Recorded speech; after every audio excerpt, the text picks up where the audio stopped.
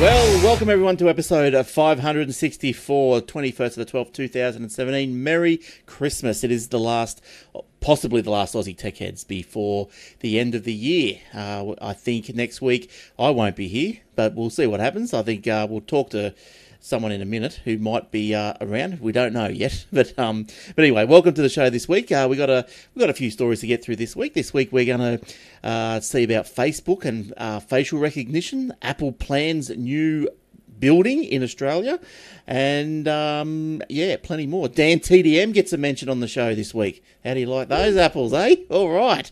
And don't forget, we are brought to you the bandwidth and all the expenses paid by athwebhosting.com.au. So if you like the podcast, why not test out the sponsor? And that is really us, aussietechheads.com.au. But the web hosting is athwebhosting.com.au.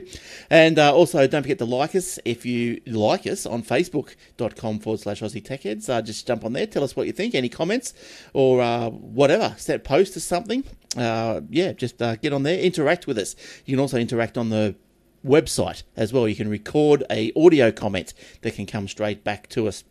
No one's actually done that yet. Well, no audible ones anyway.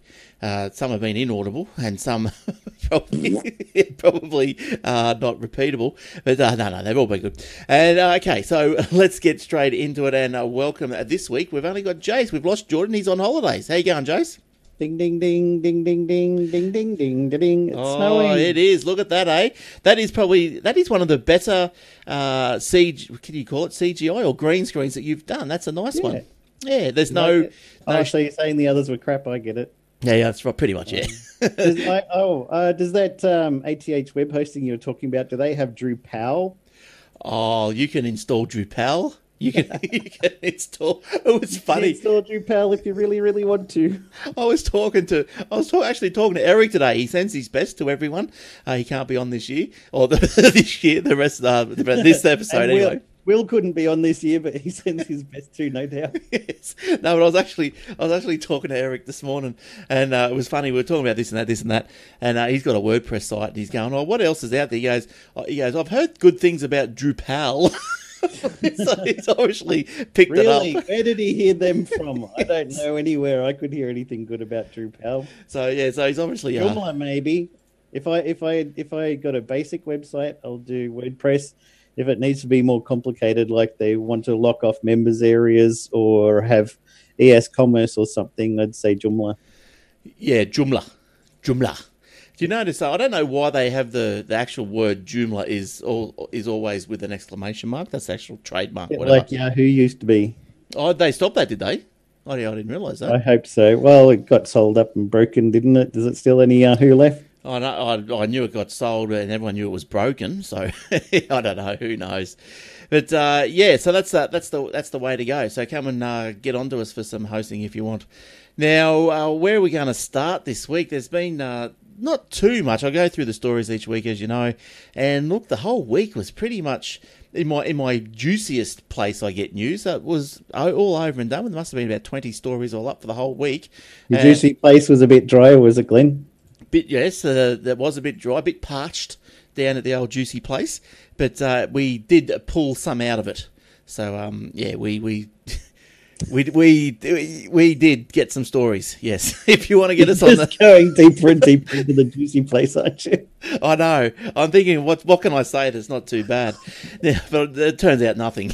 No. So, I must say that. If you're on the video, I do have a bit of a unironed shirt on, and I apologise for that. But the ironing lady and my stylist is already on Christmas holidays, so hopefully she'll come back next year pretty soon. All right, you get us on Twitter at Glenn Goodman, at Warlock, WAULOK, at Aussie Tech Heads, or at Aussie Tech News. You get the hashtag OzTechHeads, AUS Tech Heads. There you go, TECHHADS. And the Aussie Mac Zone, they're lucky, aren't they? They've had Christmas breaks for like a week or so now. Wow. I don't know what's going on over there, those lazy people over there. Well, that's okay. My shows have had Christmas breaks for about a year now. You're just talking to Will about whether we should do any more Minecraft, and we really don't know whether it's worthwhile anymore. But everybody really, really wants to do Old Fart Geek, so we'll see maybe the new year.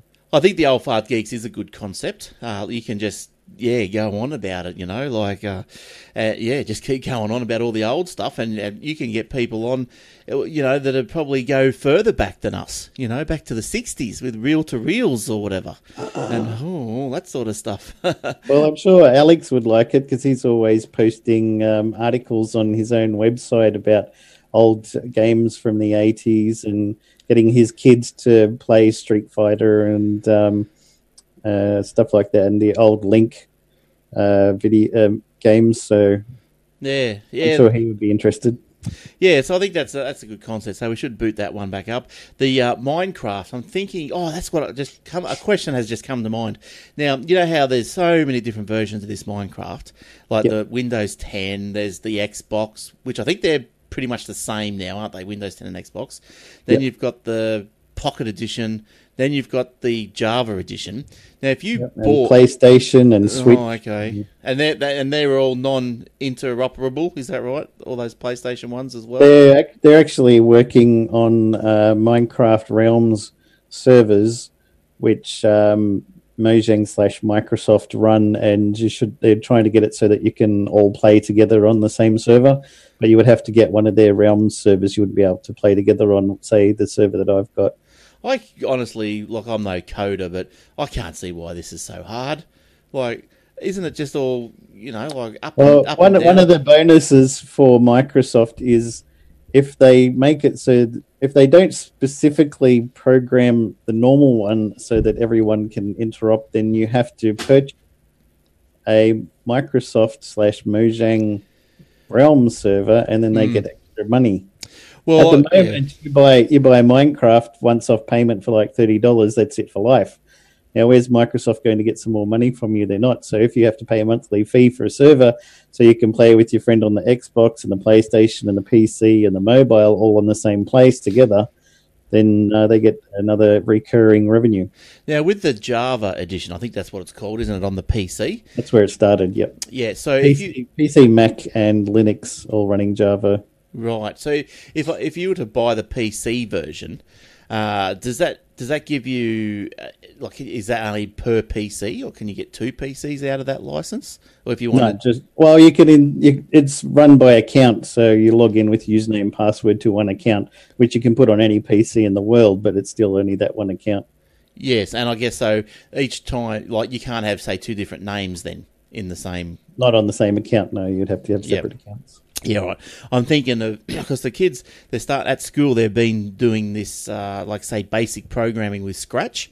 I don't know if you've seen that or whatever. Yeah, Scratch is great. Yeah, so that seems pretty good. And I've come across this thing, it's the same sort of concept as Scratch, but with Minecraft. Yep. And you get the most advantage out of Scratch/Minecraft, like programming Minecraft with Scratch, if you have the Java version. Yep. And we don't have that. I'm thinking, well, if I want the kids to do it, which I think they would be interested in it, I've got to buy two Java Minecrafts. Yep. And so that's where I was. Also, if people are interested in programming, say, games that they want to put on Apple and iPhone and Windows and Mac and a few other things, even HTML export, there's a website called Stencil, STENCYL.com, which lets you program games for all of those platforms, including Apple and Android, but it's using a Scratch type style where you have the blocks that you join together, the jigsaw puzzle of code. Right, okay. Yeah. And there's that, and then what do? You can play that on your phone. Is that what you mean? Yeah, you can publish it and sell it in the App Store and the Play Store and the Windows Store and all these things. For now. I've got a story that segues into one of my stories, actually. Let's go into two stories. Can you believe that as a segue there? But we'll get there eventually. Yeah, that's right. Let me go on while we're doing the scratchy programming thing. Apple has moved to ban apps made with commercial templating tools. So I guess this Stencil is probably a templating type of tool. No. That'll give you different things. It's like people were complaining because there's companies that will make a basic application for Apple and Android, and it'll have all the basic settings for, say, a pizza place. Yep. So if you've got Glenn's Pizza Parlor in Robina, and he doesn't know that much about programming or doesn't have time to program stuff. You just boot up this application on your desktop, and you would drag in your company logo, Right. colors you want, upload pictures of your pizza or whatever, and then you press go, and it would create an application that goes on your iPhone, which you could submit to the Apple Store, and everybody's pizza place would have. Everybody just wants the same sort of experience. You don't want to have 20 different or 100 different types of pizza store apps. They would all work the same way and have the same features, but everyone can personalize it, and so you don't have to pay, say, Joe Programmer $5,000 to make you an app. You could just run it together yourself and export it, and there you go, here's our pizza shop done. But then Jason's pizza shop would look the same but have different pizza names with different ingredients and different logo, but it would be exactly the same app. So that's the templated. The app is created once, and then you can customize it for all the different stores. So that's the kind of thing they want to block. Something like Stencil is just another way of programming a game, which will be completely different to all the other games. Right. So they must run. Obviously, they must run some sort of code. I don't know. Checker. Identification or whatever, so it just sees if it's all the same sort of stuff. This story goes on. Apple updated its App Store guidelines on June 8, to include the following clause. For those who are following at home, it's clause 4.2.6. I thought it was going to be Santa Claus. I was getting excited. No, just 4.2.6. That's the Grinch version from Apple. Apps created from a commercialized template or app generation service will be rejected. While the guidelines were initially thought to be an attempt to clean up, clone, or spam applications, TechCrunch reported earlier this month that dozens of small business apps created using such tools had received notices from Apple, which stated their content was inappropriate for the store.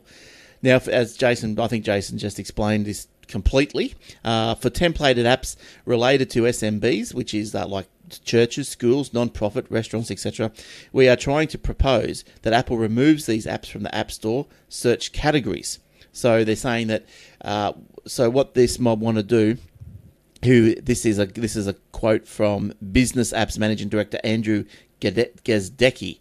So he wants to say, well, instead of just pinging these apps into oblivion, how about we just make them non-searchable? And so therefore, if you do make, well, that sort of defeats the purpose of Jason and Glenn's pizza shop, doesn't it? Yeah. But then again, I guess if you have got customers that come in and they say, get our app, you can't search for it, but you know where. Oh, I don't know what you could say. If you go to glenspizzashop.com and there'd be a link there to the App Store, and when you click on the link, it'll open with that app there, and then you can click download or install. But if someone goes searching for pizza store in Robina, yours won't show up. Yeah, that's right. So that was that's what Apple is not they're planning on doing. I think they've done it June 8th, so that's already happened. So just keep your eye open for that sort of thing. But as far as we know, stencil, that looks pretty good. That stencil, doesn't it? I've still got that window open here, and that that looks pretty. Is there a cost to that? Pricing? What's the pricing on that? It's free to start off. Yeah, there we go. Published to web. Oh yes, and then $99 a year to web and desktop. What? Okay. And then $199 published to your mobile app stores. Right. And I guess that must include the fee that you got to pay Apple. Say. No, you would pay that separately. Oh, okay, right. Oh, so that'd be another $99 US. But if there's a lot of kids who want to do something, a game, simple Stickman game or something for Newgrounds, so the starter one where you could publish for the web would probably output enough to run on something like Newgrounds, or you could put it on your own website for your friends to play. If you want it to go onto the mobile device, then you need to have an Apple developer license, and then you'll probably be making some good money if you're lucky, so you can afford maybe $199 a year. But there's one guy who programs it all, and he's really brilliant.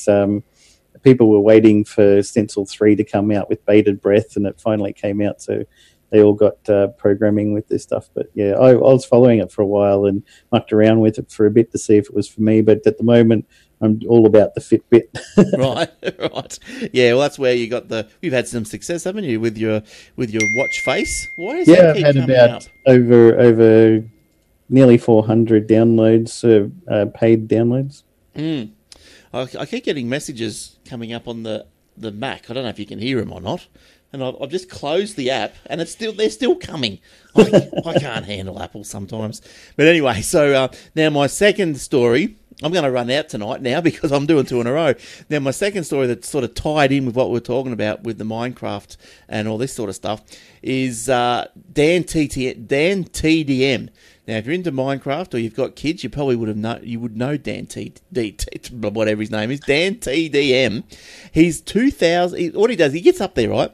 And he plays Minecraft and Pokemon. Records himself playing the gameplay, puts himself in a little corner, and he is pretty entertaining. He's a pom, and he's pretty entertaining with the way he speaks and he's extroverted style of speech and how he interacts with the game and all this sort of stuff. So he's not too bad. He's entertaining. But, geez, my kids just watch it, and especially the little bloke, he just watches it. He'd watch it 24 hours a day. He gets on there, while he's playing a game on the Xbox, Dan TDM video on the iPad next to him. It's out of control. Did you see, they were just talking about last week, there's an 8-year-old kid who gets toys and he videos himself unpackaging and playing with toys, and he made like $1 million in the last year, and he's 8. Oh, wow. That's amazing, isn't it?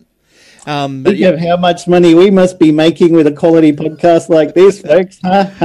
Only half as much as what we would have if we had Will on the other half of the 2 greatest podcasters. Right. So anyway, well, we miss you, Will. Where are you? Now, so Dan TDM, 2017's richest YouTuber. So he obviously makes a lot of money out of this. More than PewDiePie. Well, he shot himself in the foot, didn't he? Yeah, he's not on YouTube anymore, isn't he? Or they've pushed him down? I don't know. I don't think people care too much after he started hating on Jews and telling people nasty stuff. And is that what happened? Wow. Just went too far. Yeah, I don't even understand why you want to even go down any of those paths, even he if thinks that he's invulnerable and can do anything and nothing will happen, I guess. But even if you hated someone's guts, whatever, you don't just get on and just say it. I don't know what's up with some people. 10 million followers, yeah. Yeah, that's right. What's that do? But anyway, he's 26 years old, this Dan TDM, and he's made more than, what was that, about $24 million last year. Million, Glenn. Million, little one. With the... I thought that's billion. Is it million? Why not all of the things? $24 million on the YouTube. So he's become extremely successful. Now, I saw here's a picture of him here. Oh, no, I don't have a picture of him. I thought I did. Well, anyway, you can go and search for him. He was on, I saw a video of him interviewed on the BBC, and yeah, the videos that he makes are for kids. He knows that kids are watching it, and he is a responsible YouTuber. So it's very good. I don't think I haven't heard any bad language. I don't think he goes into any dark or... Well, if there's kids that are on that kids YouTube, the YouTube Kids app now, you don't want to have any nasty stuff happening on there because you won't show up on that thing. And the kids up to like 16 are the heavy watchers of particularly Minecraft stuff. So you want to be able to get the biggest audience possible to get the advertising revenue. So why would you restrict yourself and go, oh, it's my channel, I can do whatever I want, I can swear, I can do anything, and then lose advertising and lose viewership? Yeah, well, that's right. I don't understand why people want to do that. I tried to show you a picture of him there, but it's going to play a video instead. Actually, it's going to play an ad now. Oh, I noticed that the ads are getting a little bit shorter, which is good. Most of the time, get off. That's worse. Most of the time, they get the defense force. There he is on the left there, for those who are watching on the video. And in the middle. He's in 2 places.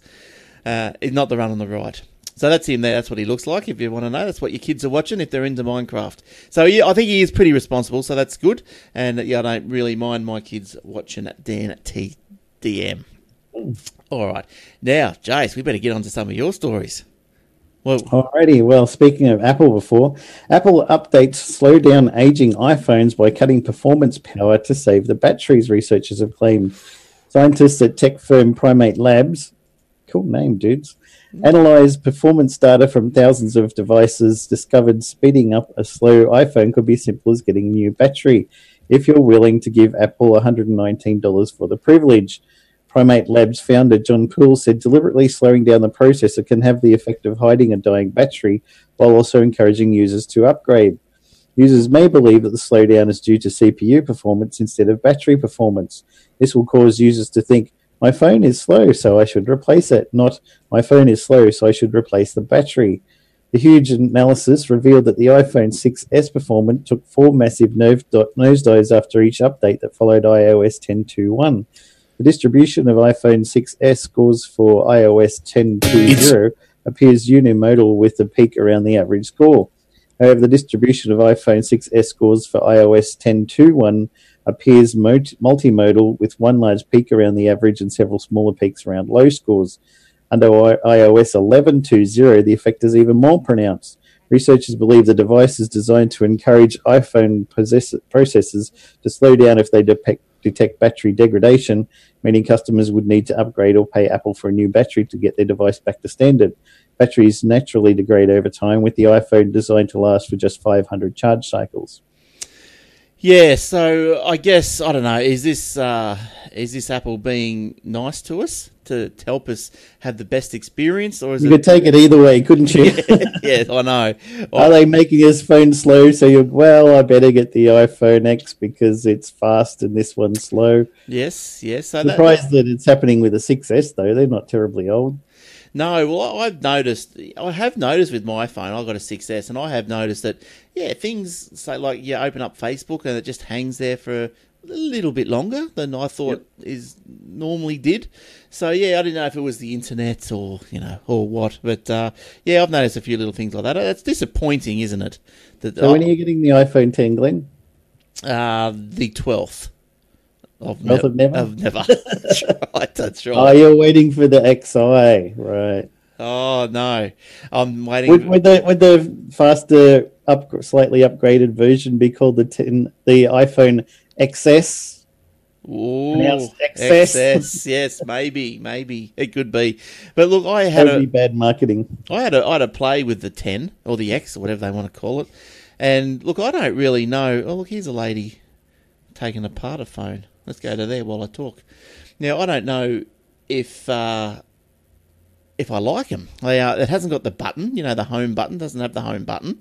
Yep. In fact, you've got to hold the screen down to force like a home sort of button push.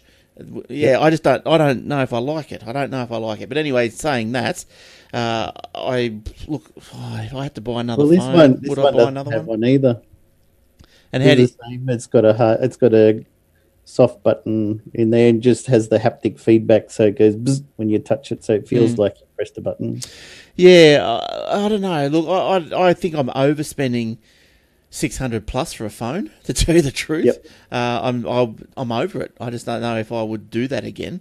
I don't know what I would do if this phone broke. Come to the dark side, Luke. Yeah, but Samsung and the rest of them are still, up there, aren't they? They're all $600-$800. Depends. You can get some really good ones for $4 or $5.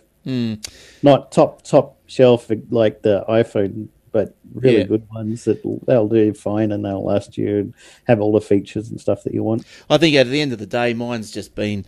I don't know if I am even utilizing the iPhone to its most capabilities. Like I'm not taking photos that I want to put up on sides of buildings. I'm not doing all the all this stuff. I'm just using just normal photos, the phone, SMS, Facebook, email, and that's pretty much it. So, just wait a year and iOS will drop support for 6S and that'll help you to make your decision. It might. I'll look at a Pixel, but they're up there too. So we'll keep it with the Apple theme. Apple are building a new store, a new flagship store in Melbourne. Now, we'll get to why Jason booed there in a second, because this particular story I read never went into the nasty side of it. But Apple has unveiled plans for its new flagship store in Melbourne Federation Square, including a design that it says complements the original vision for the precinct, which I don't know what that was. It increases public space. I don't know. You build something to increase public space. Provides a daily program of activity to inspire and educate the community. Now, that's got to be a plus, hasn't it? Through a partnership with the Victorian government, Apple Federation Square will be powered entirely by renewable energy. Well, that's a tick. It also become Apple's most significant store in the Southern Hemisphere. So it's obviously going to be pretty big. So it's going to be a bit more impressive than the one is it George Street in Sydney? So when complete, the new store will offer free education sessions on photography, music creation, GarageBand, app development, hope they are not using templates, and other creative pursuits as part of a community engagement called Today at Apple. Now, all sounds good. It's great. I love it. Now, what's flagship store? Yeah, what's the problem, Jace? There that this didn't tell me. One of the websites has got a bunch of tweets from Melbourneites. The new Apple store replacing the Yarra building at Federation Square is radically different architecture and converts the cultural civic space to commercial. And despite this being a public centre, the changes to the planning scheme have already been approved without any public process. Another one, what? The building they are demolishing won numerous awards and is totally a part of the overall design of Federation Square. So instead of cultural tourism, an Apple store? Really shocked part of Federation Square will be demolished to make way for an Apple store. Love it or hate it, there's a clear and coherent artistic vision behind what exists now. Removing part and leaving the rest is worst of all worlds. Fed Square CEO says this will be a flagship Apple store. There are only about 5 of these worldwide. Neglects to mention there's only one Federation Square and only one building. Oh, I love how they can twist it all, eh? That's funny. But yeah, like this is, I've just got a picture up here. I think because it's like a cultural icon of Melbourne and people think that it feels like a part of Melbourne. It was probably designed and built by people in Melbourne, and now a US company is coming to demolish part of it to whack in a commercial store to make millions. So, yeah, I guess that's probably not the upside of the whole thing. But like being not from Melbourne and without wanting to receive a lot of emails, I think that Federation Square building is quite ugly. To be honest, people have mentioned that too. It may be ugly, but it's Melbourne. Yeah. So that's the Federation Square if you're on the video. It's a dark sort of building, pretty boring. And then that's a good one for you. Fed Square is objectively pretty shit, but giving public land to Apple is still a terrible decision. Yeah. Oh, yes. If it's gonna, you really have to weigh up. If you're going to give a private company who's got $100 billion in the bank some land for nothing, you'd have to really weigh up: are they going to be really beneficial to the community? Look, I'm not in favour of knocking anything down really that can be reused or whatever. Like in Sydney, they're knocking down stadiums just to build another one. Oh, that on the surface, I don't know the ins and outs of it. $2.5 billion that could have gone to education or medicine or anywhere. People and stuff like that. And they're like, no, we'll make millions. We'll get people to come over here because our stadiums are cooler. Yeah, well, I wouldn't care if it went to plant poppies or something. But it's just why take down a functioning stadium which was only built for the Olympic Games? But anyway, that's another story, isn't it? It's bloody ridiculous, mate. Yeah, it doesn't. I don't. As I said, I'm not into the whole nuts and guts of it all. But it's on the outside from Queensland, it looks silly. Okay. Yeah, so there's the Apple Store in Melbourne, so good luck with that. Now, what else have we got here? I've got here consumer electronics. Belkin. Yes, now Belkin have been taken to court because of their lifetime warranties that apparently only lasted 5 years.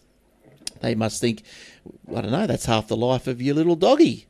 Well, not even the lifetime of a small asthmatic chimpanzee. Yes, with a hernia. Now, the vendor, Belkin, has accepted a court-enforceable undertaking. I like that. They've accepted it. That's good. The court said, you are bad. And they go, are they going to have a big sign on the website like MSY does? That's still there, I looked at that. I saw it the other day. I wonder how long that's going to stay there. But it's still there. Forever! I can't believe it. But you know how slow they are to update their website? Yeah. It'll be there for another... until they get their new one going. But anyway, Belkin has accepted a court-enforceable undertaking following an investigation by the ACCC. Belkin sold products between 2016 and 2017 that were supplied with lifetime warranty or limited lifetime warranty with products like wireless routers, switches and cables. However, Belkin only applied these policies for repairing or replacing within 5 years. Naughty, naughty. The limited time warranty was not disclosed on the product's packaging and was only referred to on Belkin's website. Now, as part of kind of like that limited, unlimited quotas that a lot of companies had. You can have unlimited internet, which is 5 gigs. Yeah. Which we call unlimited, which is not unlimited at all. No, that was just a joke. As part of the undertaking, Belkin will honour the lifetime warranty. Now, here's where you can get in, okay, and get a lifetime warranty on your router. As part of the undertaking, Belkin will honour the lifetime warranty on products sold for the next 3 years. And has a lifetime. As long as you die in the next 3 years, it'll be your lifetime, right? No. They didn't say whose lifetime. No, they're going to offer the lifetime warranty. Well, I read that. Yep. Well, I read that as, I'll have to read that again, but I read that as, so the next 3 years they sell you a router, it's got a lifetime warranty, actual lifetime warranty. Right. So I'll read that again, and you interpret it how you wish. Okay, I'll read it verbatim. As part of the undertaking, Belkin will honour the lifetime warranty on products sold for the next 3 years and has agreed to not make lifetime warranty representations unless it is truly applicable to the lifetime of the product. Yeah. So I think you're right there. That's how I read that. Yeah. But you're right. I will see then. We will see. I reckon, I don't know, if you're going to buy a router, you might as well, I don't know, is that buy Belkin, test it out. Yep. Yeah. Where are you going to take us now, Jace? South Australia's giant battery is already showing its worth. State Energy Minister Tom Koutsantonis says the world's largest lithium-ion battery, built by tech billionaire Elon Musk, responded quickly last week when the coal-fired Loy Yang power plant tripped and went offline. The battery delivered 100 megawatts into the national electricity grid in 140 milliseconds. Ooh, that's a quick record, and the national operators were shocked at how quickly and efficiently the battery was able to deliver this type of energy into the market. The ministry said that the battery's quick response time showed its worth over other forms of power generation. Now, if we got a call to turn on our emergency generators, it would take us 10 to 15 minutes to get them fired up and operating, which is a record time compared to other generators. Torres Island Power Station would take half an hour to energize and synchronize into the market. The battery can do it in milliseconds. The battery in the state's mid-north was switched on earlier this month after being built by Mr. Musk's company Tesla in under 100 days. It is paired to the neighbouring Hornsdale wind farm, owned by French company Neoen, to bring added reliability and stability to the state's electricity grid. Booyah! Well, there you go. So that looks like it's a bit of a win for the battery. Yep. So, yeah, so I don't know how much it had to power and for how long, but I don't know, a win's a win. I'm guessing Elon will take that. Yeah. He will take that. I saw in that picture there that I flashed up, where is it? Like, look at all the wind. You've been flashing again. I know, look at all those windmills. They're all right, aren't they? Yeah, good stuff. Well, the government says they're ugly and should come down because burning coal is much cleaner and nicer looking. Yeah. Now, we're going to do something that we don't do too often, and that is we're going to have to take a quick break. So just hold your horses. We'll be back in a sec. Nay. Yes, we're back through the magic of podcasting. See, it wasn't too long at all, was it? All right. Now, where were we? We finished talking about the battery, I think. So how that's done a good job. Was it worth the 100 million or whatever it was? Well, we'll have to wait and see. Now, where can we go from there? I've done the Belkin story. How about this bloke? Just running on from the whole warranty issues and everything. Now, this happened earlier this year. It sort of started probably a couple of years ago. But there was an online reseller, Electronic Bazaar. Now, the owner of this was actually imprisoned for misleading customers on refunds. So that's how serious it can get. Like, we talk about the MSY got out easy, didn't they? Well, they did. Exactly. Like, these companies get fined and big money. MSY was fined $750,000 or something. So it's pretty big money. So anyway, this guy, Electronic Bazaar, listed products such as notebooks, mobile phones from Apple, Acer, Asus, Dell, Sony, the whole box and dice. the ACCC said that he made such claim as consumers were not entitled to a refund, repair, or replacement for goods in various circumstances, such as where the goods were no longer under an express warranty, where the goods had been used, or were not in the original packaging, and unless the claim was made within a specified time period. So whatever he was doing was all wrong. This is in 2015. He was fined $100,000. Now, the ACCC filed proceedings against him in November 2016 for contempt, alleging that he breached his court orders by making similar misleading claims through another online retailer. So, he didn't learn his lesson, so he's back in the court. He was found guilty in April. Now, he was ordered to serve 1 month of his imprisonment sentence immediately. The remaining 2 months will be suspended if he complies with his original court orders not to make false misleading representations about the consumer rights. So, look, I don't know if he's out or whatever he's doing now, but I know that's only in November, but if he served 3 months, well, yeah, his 3 months would nearly be up. But, geez, it can get serious. It can get serious. Doesn't learn very well, does he? Not by the sounds of it, no. Maybe he'll learn with at least 1 month in the clink. So, so I guess like... Hogan! Hogan! Oh, not that clink. No, not that clink, no. That's still getting its run on Foxtel. Is it? Yeah, Hogan Zeros, that's still going around. Yeah, and I saw Happy Days. Well, was that on 11 or one of those free-to-air channels? I saw nice. that. Yeah, I was at the gym and the old Fonz and I saw the one with the leather Tuscadero in it, old Susie Quattro. Oh, cool. Yeah, that was good. All right, yeah, so things can get serious with the ACCC if you don't obey their orders, like Belkin did when they accepted their court order, their court enforceable order. They accepted, said, yep, okay, we're bad. All right, Jace, what else have you got there? Well, this is not a good one. 1 in 10 Australians' private health records have been unwittingly exposed by the Department of Health in an embarrassing blunder that includes potentially exposing if someone is on HIV medication, has terminated a pregnancy, or is seeing a psychologist. Unique patient records matching the online public information of 7 prominent Australians, including 3 former or current MPs and an AFL footballer, were revealed in a study by the University of Melbourne School of Computing and Information Systems.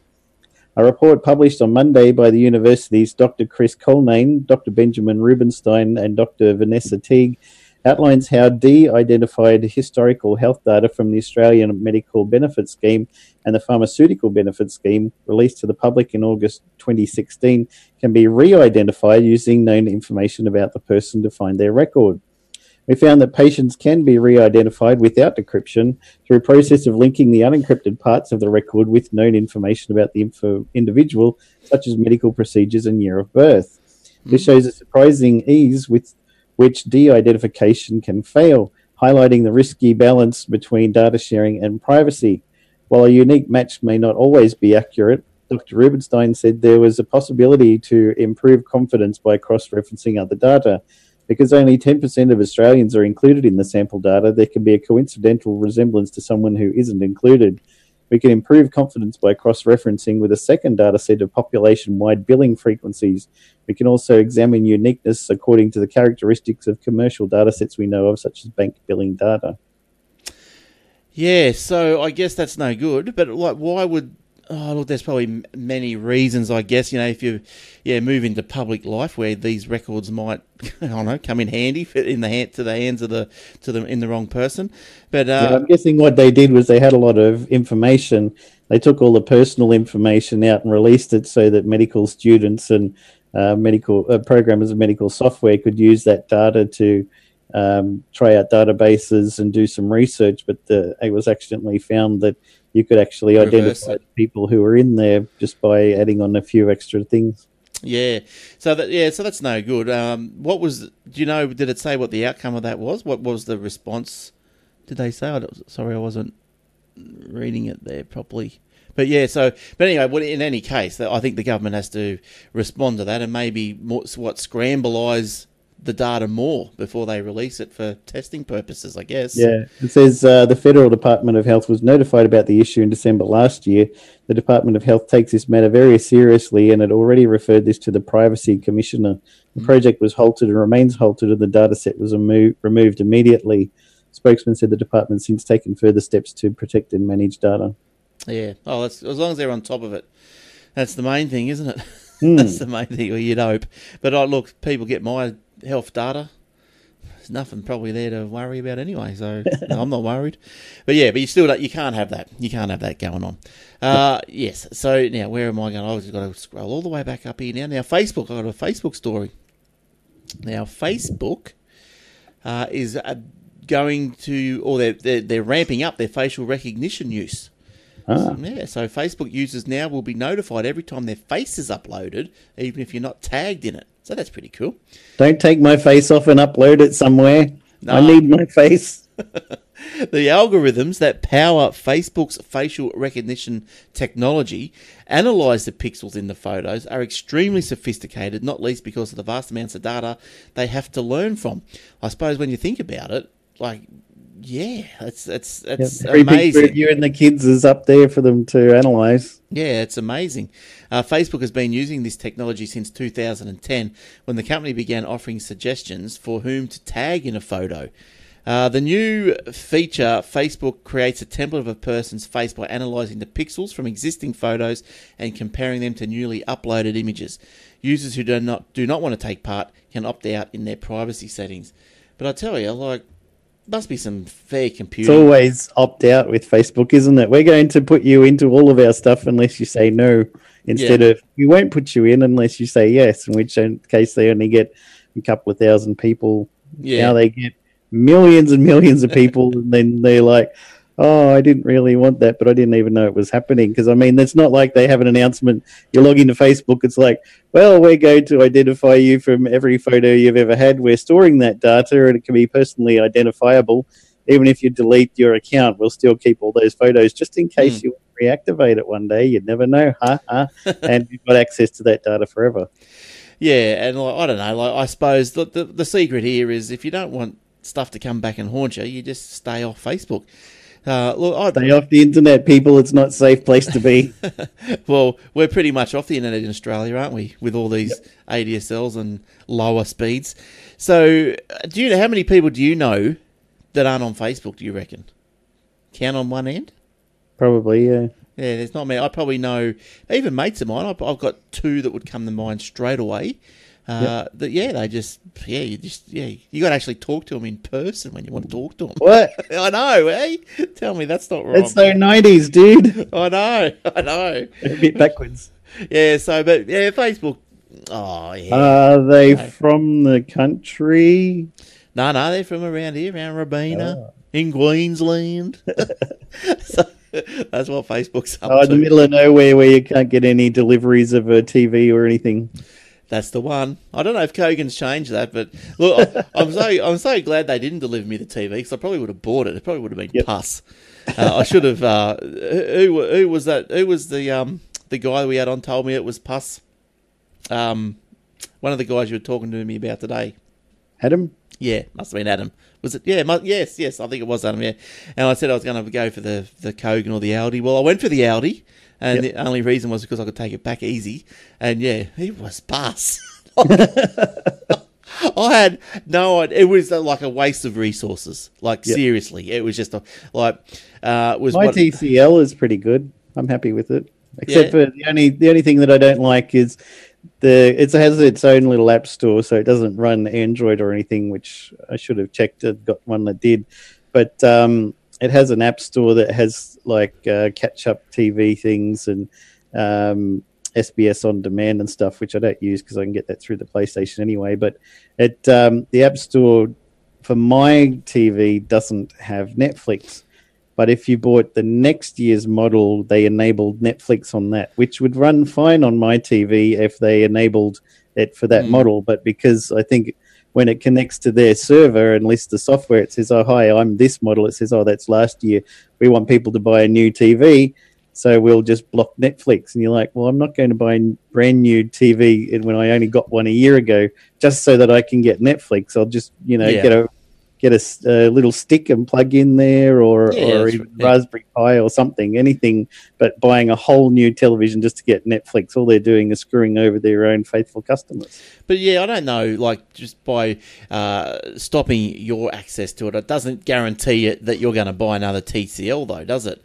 So do you reckon they'd be that pedantic about it. Just, oh, this Yep. is... People, I went to okay. their forums and people just going right off. They're like, just let us watch Netflix using the TV we bought last year. Yeah, They okay. just completely ignored it. They said, we tried ringing them. No, we're not going to do that. Buy a new TV if you want that. Well, I know my mum and dad, they've got a TCL. This is a bit of a wrap for TCL. It has to be 20 years old. Would it be 20 years? It'd have to be 15. And it's Yep. it's not HD. It's just got a standard definition tuner in it. It's as blurry as crap. but that's how it was. But Yeah. it's still going. Like Yeah. the picture's not too bad. I shouldn't say it's blurry as crap. It's not HD, right? Yeah. And it's probably, what would it be? It'd be SD. But and because it was 15 years old, but it's still going, and that's what you look for in a TV when you buy one. The The TV works fine, and mostly we just watch stuff from the PlayStation, Crunchyroll, or Netflix on the PlayStation anyway. So we get all the stuff regardless. But the TV is good quality TV. It's got nice image and everything. Wasn't too expensive compared to a lot of others. And since even I probably mentioned this in this show before, the story when I went in there and I said, the salesman was asking me what if I needed help. I said, well, I've done a lot of research and I know that there's about 2 companies in the whole world that makes LCD panels for all of the TVs and all the monitors. He's like, yeah, that's right. There's only a couple of them. And then he still tried to upsell me to something else, to a Sony, I think it was, because it's got a better screen. I'm like, we just agreed that the screens are pretty much the same. Yeah. It's the features that they put in behind it. It's the technology and the processor, the software, the brightness, contrast, all of this stuff that will make the difference. The screen is basically the same. Yeah. So some of them will have better controllers, faster CPUs. They'll have their own way of dynamically improving the image, all that sort of stuff. So that will improve it. But you can't say get this one because it's got a better screen, because it really doesn't. So you say my Audi one was a good screen, but it was just past. Crappy processor behind it. I think that's what it was. Like, how, you walk in and see it, and the picture is colourful, it's full, it's almost... like glowing, well, not sort of glowing, but it's glassy. It's a nice picture. Well, this Audi thing, it was washed out. It was, and you just couldn't get a decent picture. I tried all the settings, which were very limited, and that might have been the problem. Tried this and that here and there, but just even free to air. I even downloaded a 4K image to see if I could get it working properly, and that was okay, but geez, just it wasn't moving. That's right. That's just normal stuff. It was terrible. Yeah, too much motion blur. But if you're looking for TV, here's a quick Aussie Tech Head tip. Have a look at Sony at Video Pro. I got an email from them through the week. They got some like 55-inch, 60-inch for $1,200 for 55, maybe a little bit more for 60. So they've got some deals at the moment. I think wasn't that long ago I got a 26-inch TV and it was $1,500 for LCD, and I thought that was good. Wow. Now the price has gone vroom. Yeah, geez, 26-inch. That's nothing. That's a I monitor. know. I had it in Melbourne a few years ago, and my daughter's friends from school came over for a little party and stuff with her, and they're like, geez, your dad's TV is really small, isn't it? So next weekend I went out, that's it, I'm going to get a 40-inch, and I ended up looking at it and was like, nah, we'll get a 50. Yeah. Well, I think our 55 didn't really make the move a couple of years ago. It developed this little black line about an inch from the top. So that annoyed us for 2 years. And so then old mate next door, he was getting rid of his big 60-inch plasma, weighed as heavy as the car. And so it keeps you warm in winter. It does. It cooks your eggs as well. Oh, she's a beauty. And, lucky we got solar. And she's power hungry, obviously, and hot. And the picture's okay. It's full HD, so it's not too bad. It's old. You can tell it's TV old. you're talking about, not the wife. Power hungry and hot. Yeah, that's right. The TV. That's exactly right. Now, so Telstra's getting into the Christmas spirit of sorts. Yeah, they're going to be making calls from payphones free from the 24th of December to the 26th of December. So they're putting on the Christmas cheer, and they're offering free local, national, and standard mobile calls from also from home phones. Yeah, plus the 16,000 odd payphones across Australia. So if it's a pay phone, but you're not paying, does it just mean it's a phone? Yes, that's right. Exactly. It's like that. What do they call Postman Pat when he retires? Pat. That's right. Now the Christmas cheer continues. Oh, great. We also learned from Telstra that it's also offering free Wi-Fi at the selected pink Wi-Fi public phone hotspots. Now, apparently last year, in 2016, free payphone calls campaign, more than 271,000 were made free from the payphones over 3 days. I wonder what happens if you accidentally try to put some money in or something. Does it just go straight through and come out the other side? I don't know. I reckon You don't know that it's free. They have like a big sign on the front of it that says free calls for 3 days on every single one. Or do you walk in, you pick it up, you like put in your $2 coin, it goes straight through to the change. You're like, oh, I can't make any calls. Oh, wait, it's ringing. Look, the last time I used a payphone was like probably a long time ago. And is it right that they would drop out the unused coins, wouldn't they? Yep. Yeah. So I wonder they still would happen if that still happens. Then, or do they still drop out unused coins? Are the phones in those boxes now big enough to hold them, or do you put the coins in, triggers the switch and just drops into the pit? Who knows? I don't know. I might have to put 20 cents in and find out. so I know exactly where there's a payphone.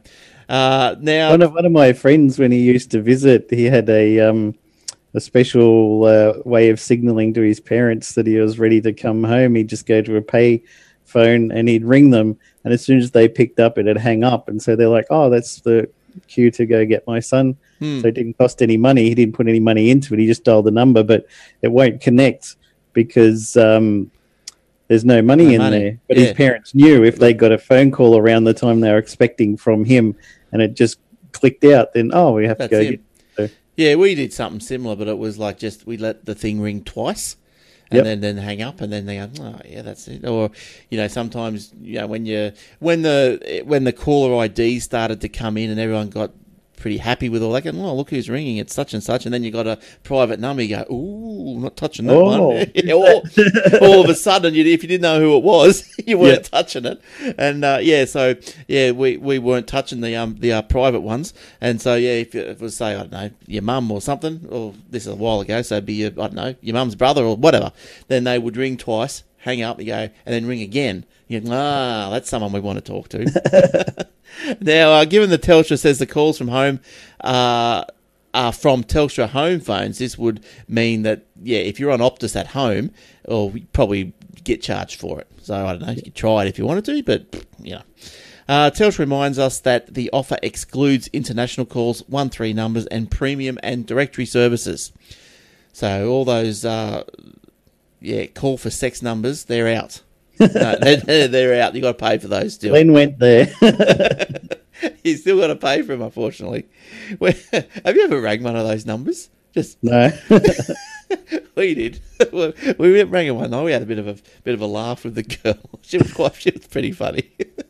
I used to like it because back in the day there was a number that you could call for that Telstra used for line testing.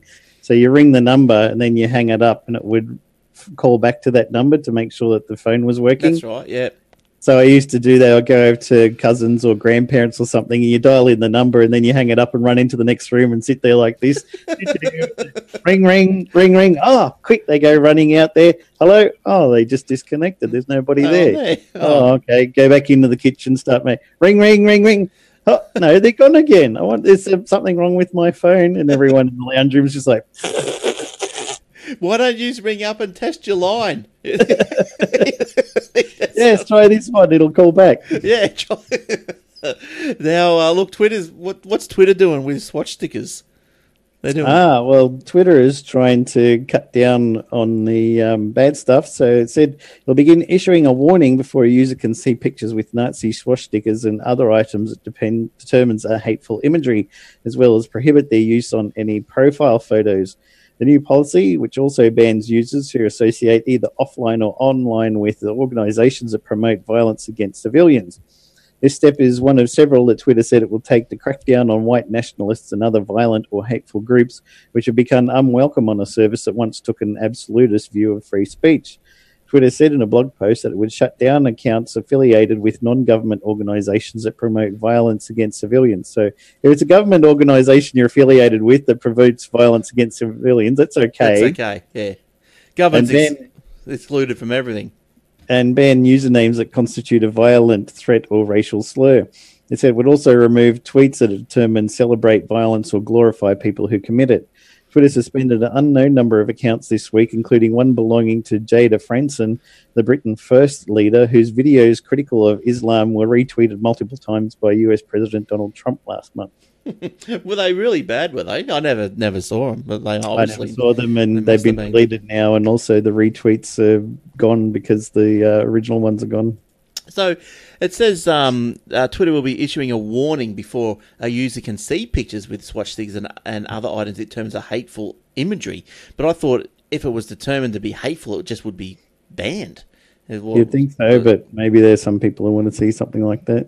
Yeah, but I thought then, like, if it was a hateful thing, it would have been... if it's a hateful one, but it could be like, some historical... yeah. There are a lot of like last year in history, or 50 years ago in history, or 100 years ago in history might have a right.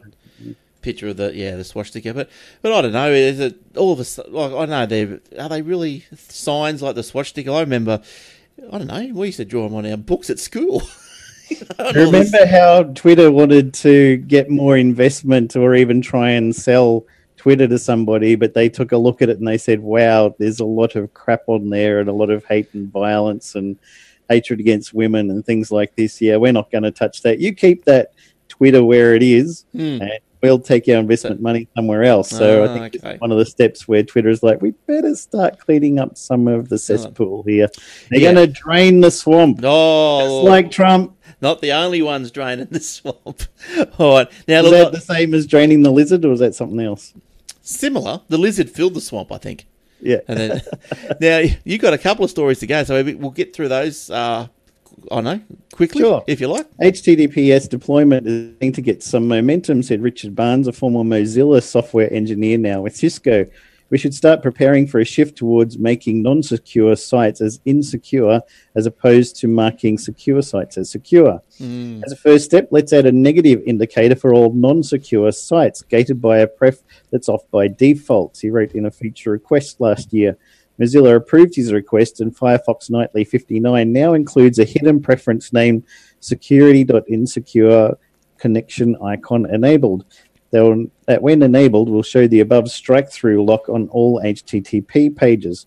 To enable this feature, users must navigate to the About Config settings section, search for the above preference, and double-click to enable it. The increased adoption of HTTPS among website operators will soon lead browsers to marking HTTP pages as not secure by default. For example, the current Firefox Nightly edition, version 59, includes a secret configuration option. They'll show the visible indicator that the page is not secure. In its current form, the visual indicator is a red line striking through a classic lock that's normally used to signal the presence of encrypted HTTPS pages. Yes. So that's I think that's a good idea. I think because nowadays secure should be the norm, and then tell people when it's not the norm. Otherwise, people are like, oh well, it looks like a website, and then you go to somewhere else and it's like that's a secure one, but they won't really notice if it's like, yeah, everything's normal. Whoa, look out, this one doesn't have any encryption at all. Warning, Will Robinson. And I also read that the Chrome browser early next year is going to start blocking ads for sites that have too many or sites that have ads that say, I think, redirect. Yeah, possibly. And if you're on a mobile, ads that'll take up more than 30% of the screen, these things will be blocked. And I think, and so like if you've got ads all over the show, you've actually got to apply to Chrome or to apply to Google to be whitelisted as a safe advertiser, and then you'll be right. Oh, I hate that. There's some places you just despair. You go there and it pops up a video at the top and you scroll down and the video gets larger. Yeah, and then you click, don't play this, so it shrinks down, and then it pops up and says, hi, would you like to subscribe to our newsletter so you can hear about us every week? You're like, no, thanks. And then pops up, oh, we use cookies on this site. Don't forget we use cookies. Okay, it pops up, here's an ad, full screen, It's auto playing. Quick, you better close it. Oh, you're going to close it. Well, I'm just going to put it down in this bottom corner here. Yeah. Look, the ad's still playing. The ad's still playing. We didn't stop the ad, so we're going to get the hits for that ad, even though nobody's paying attention to it. Pause. Yeah, well, Okay, scroll down a bit. Oh, the ad in this corner has started again. Pause. yeah, well, that's what happened. That's why through the podcast, like I'll bring up the news.com, I think is the particular offender. And and you will see me, if you're on the video, you'll see me. I know the ad's coming, so I'll push mute. So the ad gets muted. But then soon as the actual video starts to load, I can't push the mute button. And then you keep pushing it and the video doesn't load. Jason's gone on to the next subject. And all of a sudden the video's loaded and it starts talking.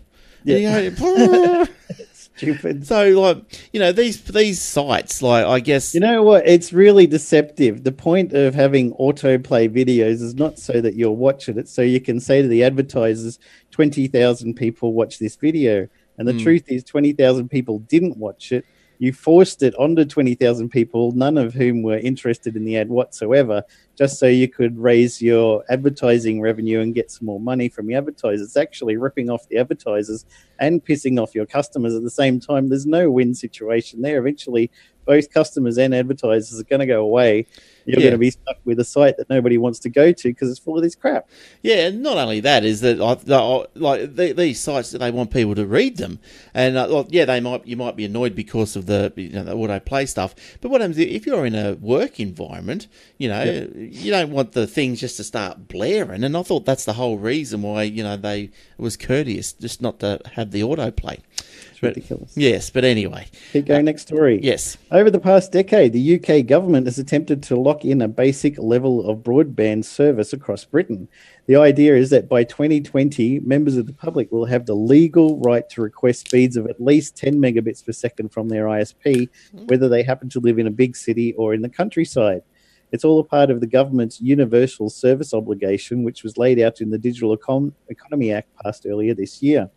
Ministers originally considering adopting BT's voluntary offer, which would have seen it spend up to £600 million, giving 1.4 million rural residents access to speeds of at least 10 megabits per second.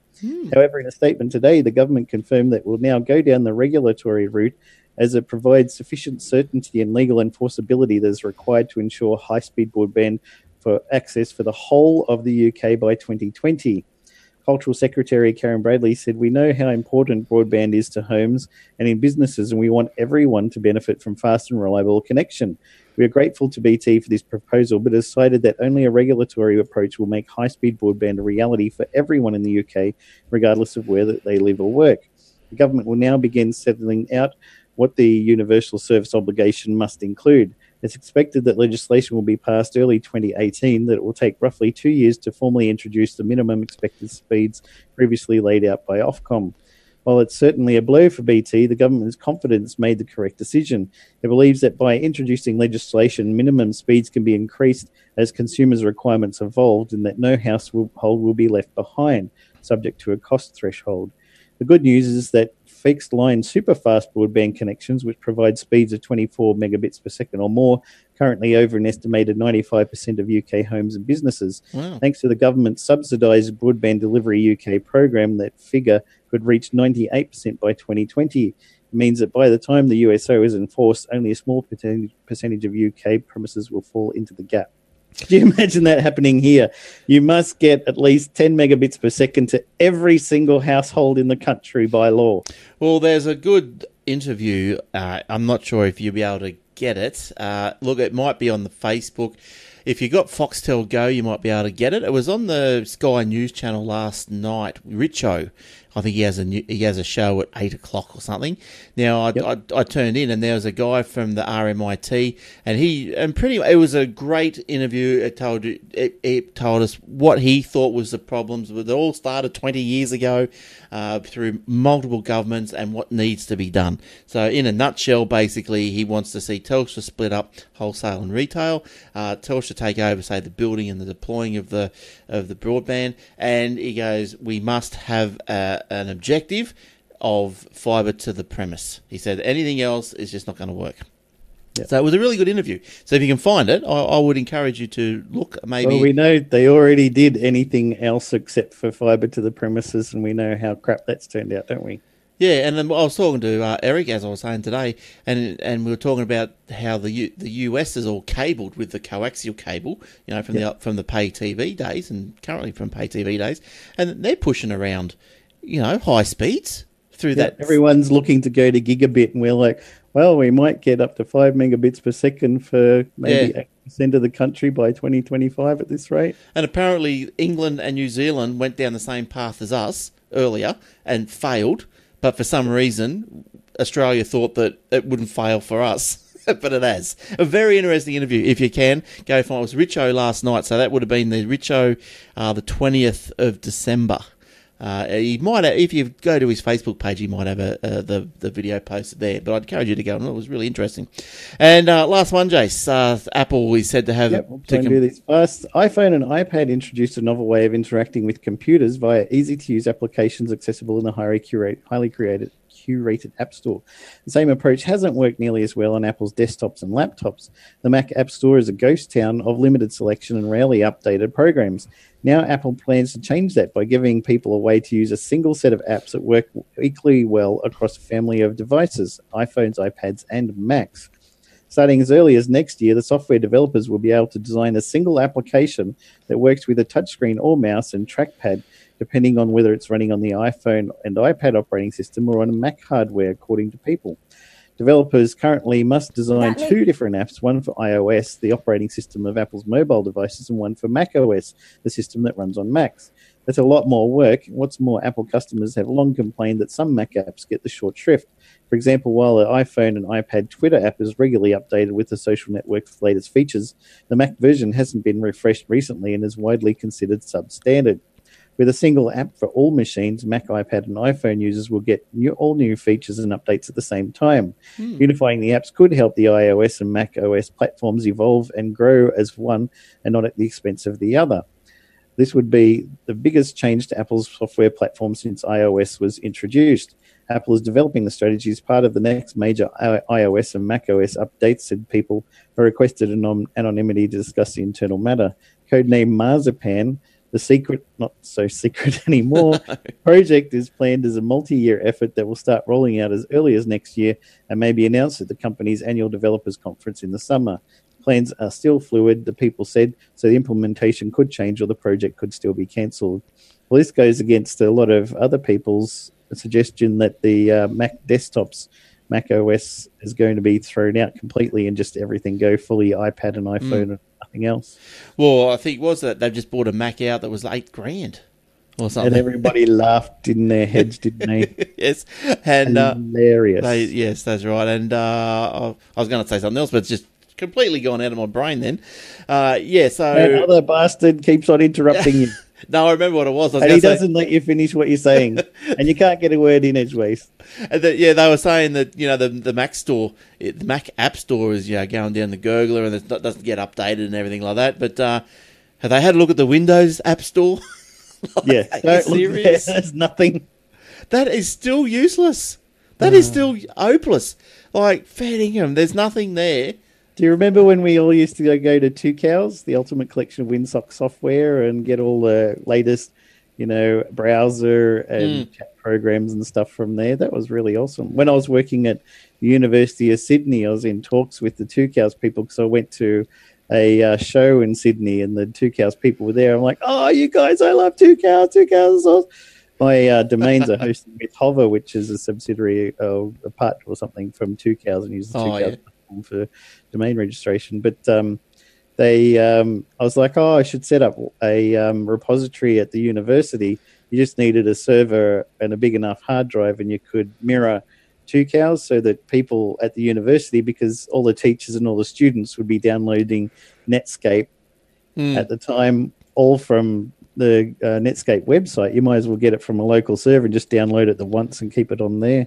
Yeah. So we were in talks with it, and I was like, yeah, this is going to be great. I'm going to be running my own Two Cows distribution. And then, I got a job elsewhere. Yeah. It all went up the gurgler. Yeah. All right. So, look, I think we've got through everything. That you found quite a few stories that I didn't see this week. So, yeah, good stuff. That's good. Yeah, just some interest. You went all over the world, didn't you? You went Bloomberg. You went Sydney Morning Herald, bleepingcomputer.com. That's a good resource, just quietly. Bleepingcomputer.com if you've got viruses and so forth. But yeah, so that's cool. So that is all we've got time for this week and possibly this year. So, yeah, I won't be here next week. And Jace, it's up to you guys if you want to. I'll see if I get some time. I might put together a special show of highlights from things that have happened during the year. Yeah, we'll see what happens. But look, to take it as there's no show next week. So if you see it on your phone, well, whoopie-doo. Yes, great. Have a listen. But other than that, we probably will see you early in the new year. Not even sure about the following Thursday. But we'll be here when we're here, I guess. But it won't be too far into the new year. I'll give you the tip. All right, and Jordan will be back. He's keen to come back to us next year as well. And hopefully Eric will get some downtime and come on as well. And Will, that kid must be growing up by now, eh? Come on. Maybe he could even come in partway through the show. Yeah, that's right. Done that with people before. They've come in part way or they've left part way through, like Eric had through the other week. So yeah, the technology is here. We can do part timers these days. All right. Well, Merry Christmas, Jace. I hope you have a Glenn and everyone listening. Yeah. Thanks for putting up with us and listening to us crap on for the last 12 months. Yes. Hopefully you've got something out of it and you've enriched your lives somehow and gone and taken a deal that we might have seen that you hadn't seen. Or done something that you've got from the show and you've liked and implemented in real life. That'd be very. My Litecoin is nearly 10 times what it was when I bought it. There you go. If you listened to Jace's advice 3 months ago and bought some Litecoin or some Ethereum, you're well on your way to riches and success. All right, so I hope you guys out there have a very Merry Christmas and a safe and prosperous New Year. So we'll see you again very soon. So for now, Merry Christmas and Happy New Year. Same to you, Jace. See you later. Bye. Cheers. Merry Christmas, everyone. Bye-bye.